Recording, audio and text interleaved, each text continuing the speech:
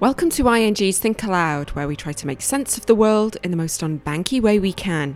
In today's episode, the ascent out of this calamitous great lockdown is likely to be long, uneven, and highly uncertain. It is therefore essential that fiscal and monetary policy support are not prematurely withdrawn as best possible. IMF Chief Economist Geeta Gopinath warning against complacency as rising infections force new localised lockdowns.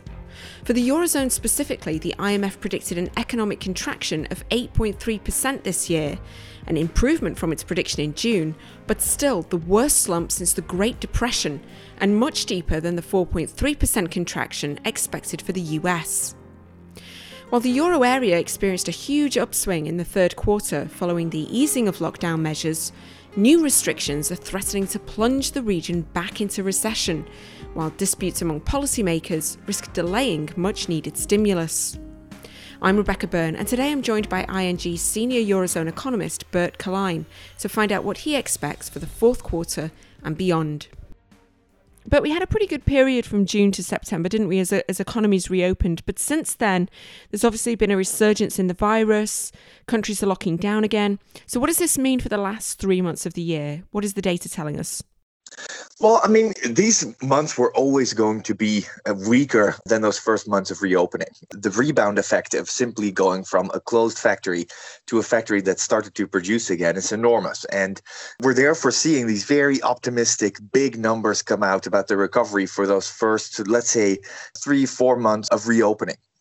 But of course, that's not endless. I mean, at some point, those effects are going to fade and you're going to get back to sort of a more struggling type of recovery.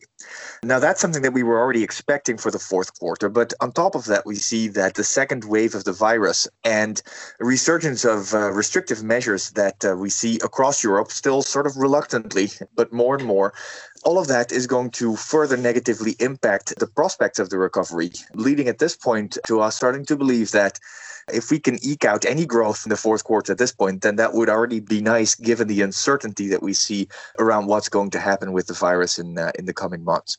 So after all of those great numbers that we saw at the start, now numbers are starting to come to sort of slower growth rate numbers. And on top of that, with a second wave of the virus emerging, uncertainty is very high. And it wouldn't be surprising to see some dip down at some point even. How concerned are you about rising unemployment? Some countries have extended furlough schemes, but they're maybe not as generous as they were in the spring, and some schemes are set to end at the end of the year. Are we looking at significant job losses over the winter? Well, maybe to start out, I mean, I think the furlough schemes for the first wave of the virus have been very effective at limiting unemployment. And we could have seen a massive amount of people go out of work in the period that we saw the economy in full lockdown. We didn't see that happen because of furlough schemes. And the rise in unemployment so far has been very moderate. Unemployment in the Eurozone right now is just over 8%, while it started at the beginning of this crisis at just over 7%. Compared to the huge swings that we've seen in the United States, that's peanuts. It means that it has helped a lot of people bridge that period in which there was no work for them, and now they've gone back to employment.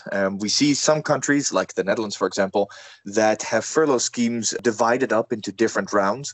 And the most recent round saw a fraction of the applications that we saw at the beginning of the lockdown, indicating that the scheme has sort of successfully bridged unemployment for a lot of people, for which it is now not necessary to apply for these schemes anymore because they're back at work again. Now, a second wave of the virus and subsequent lockdowns would, of course, throw the whole path of unemployment off. What we're now expecting is that unemployment will continue to rise very modestly for a number of months to come.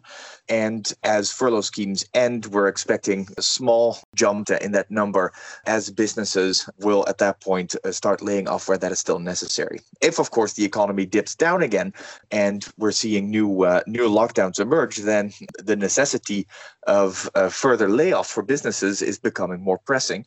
And you would expect that another measure of that sort would also result in new furlough schemes that are being introduced or furlough schemes being lengthened. That's, of course, difficult to do for governments that have already spent a lot of money. So it leaves a lot of uncertainty about the path of unemployment from here on, even though we're in case of no second wave, we would have been actually relatively optimistic about where unemployment is headed. We didn't expect it to get all the way up to levels that we saw in the Euro crisis.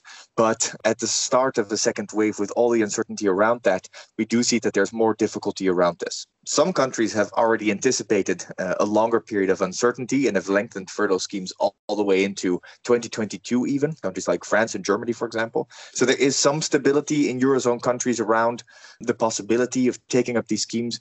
But at the same time, a lot of countries haven't so far, and that uncertainty could lead to more job losses to come.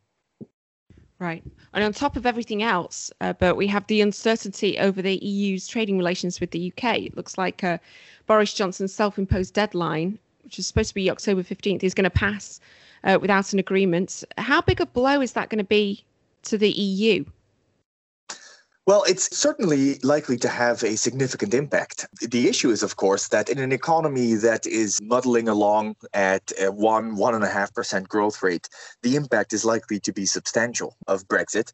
Now that we see such enormous swings related to the virus, you could see that the wave that Brexit is going to create is going to be quite small compared to the storm that's already causing waves across the Eurozone anyway. We see that the main impact when you look at tariffs that could be introduced or that are very likely to be introduced now is mainly focused on the car sector, but especially on agriculture. And therefore, you see that countries that have most of their trade relationship with the UK focusing on agriculture are the ones that likely see the highest average tariff introduced. Think of countries like Greece and Cyprus and Ireland, of course, which is exporting a lot of agricultural goods into the UK. And on top of that, also has the UK as its largest trading partner. Countries like Slovakia introduce a lot of car products into the UK. There you also see that they will have a very high average tariff come out of this. Of course, there are other issues at hand. Non-tariff barriers are going to come into play as well, which can be disruptive. We're not expecting at this time to see immediate large traffic jams at the borders in France and near the boats from the Netherlands, for example, because of the fact that the UK seems to be willing to wave through traffic for the first few months. But at some point that could come into play. There are regulations around product standards for which there need to be contingency measures put into place. So all of that makes the situation quite hectic also for EU businesses, and is definitely going to cause disruption at a significant level, especially for the largest trading partners of the UK in the EU, which are Ireland, Belgium, Netherlands. Countries like that are likely to see most significant disruption from this. But then again, when growth rates are already swinging so significantly due to COVID, it may be hard to actually pick up what the effect is going to be in all of that turmoil that we're already experiencing. You said in your recent report that the possibility of a double-dip recession in Europe should be a wake-up call to policymakers, but it doesn't look like there's a lot of unanimity at the political level right now or within the ECB. Do you expect more stimulus this year, and will it help the real economy if there's no demand for credit? Well, what the ECB has done so far is essentially, with a relatively empty toolbox, managing to address the issues that this very specific crisis has caused quite successfully. In the first wave of the virus, with subsequent lockdowns, we've seen that the ECB has targeted liquidity to make sure that there wouldn't be another credit crunch like we saw in 2008. So it has essentially flooded the market with liquidity quite effectively through cheap loans to banks in the TLTRO III program, and of course has managed to keep spreads low, as we saw that the more vulnerable countries to the virus and the impact on the economy of that are also the ones that were already fiscally the weakest. And what the ECB wanted to avoid was to create another euro crisis that we saw earlier in the last decade. Of course, that means that the lessons learned from those two crises have actually been effectively put into place here. And now it's actually up to the ECB to focus more significantly on those long-term targets of inflation that we have seen drop, and the ECB wants to act on that swiftly to make sure that it is not going to be complacent with inflation expectations still very low and well below its target. So that means that the ECB is likely to move again at the end of this year. And again, with a relatively empty toolbox, that means that we're not expecting much to happen to the deposit rate, which is already well into negative territory at minus 50 basis points. What we're expecting is that the ECB will do more in terms of asset purchases, which it has recently lauded for its effectivity in stimulating the economy. Do you think it'll go a step further? Lagarde has talked about possibly following the Fed in changing the inflation stance. Is that something that you think could happen? Yeah, well, I mean, if the ECB is currently working on a strategic review, and much like the Fed is also looking towards its inflation target, it's actually looking at a wide range of its policy making, and including that, of course, it's a target that they have. They have, of course, failed to reach that target for a significant amount of time now.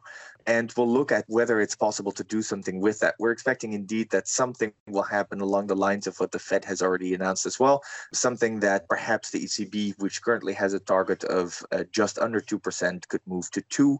It's these type of things that you should think about. Indeed, also slightly increasing its target with a strong message that for a longer period of time, the ECB will continue to stimulate the economy, which is also in line with what we've heard from chief economist Lane, for example, that has mentioned that the ECB shouldn't be premature in increasing interest rates again. All of that pointing to a very low for very long scenario moving out of this corona crisis, if we are at some point. Okay, there are only a couple of months left in this year, thankfully. Obviously, the outlook for next year depends on the course of the virus, but are there reasons to hope that things might get better? Can you give us any good news? Well, I mean, ultimately, we have a lot of vaccines that are currently in the third stage of trials. And the way that is going to be rolled out, of course, is still highly uncertain. And whether these vaccines individually are going to make it is very difficult to tell. But there is a relatively high rate of implementation of vaccines that make it to a stage 3 at all. So that means that ultimately the hope of a vaccine coming into play at some point in 2021 are relatively high still. That means that once that happens, of course, that would be the true game changer for the global economy that is currently being plagued by the coronavirus. And that would, of course, mean that we could look towards a much stronger and sustainable recovery once we see vaccines starting to be rolled out. At this point, with the second wave underway and new measures to contain it starting, that seems like a long way out, but we could be surprised on the upside with that. And if vaccines are going to start to be introduced in the first half of next year, then that will surely change the outlook for the better. All right, Bert Klein, ING's senior Eurozone economist. Thanks very much. Thank you very much, Rebecca. This podcast has been prepared by ING solely for information purposes, irrespective of a particular user's means, financial situation, or investment objective. The information does not constitute investment recommendation, and nor is it investment, legal, or tax advice, or an offer or solicitation to purchase or sell any financial instrument. Read more at think.ing.com/content-disclaimer.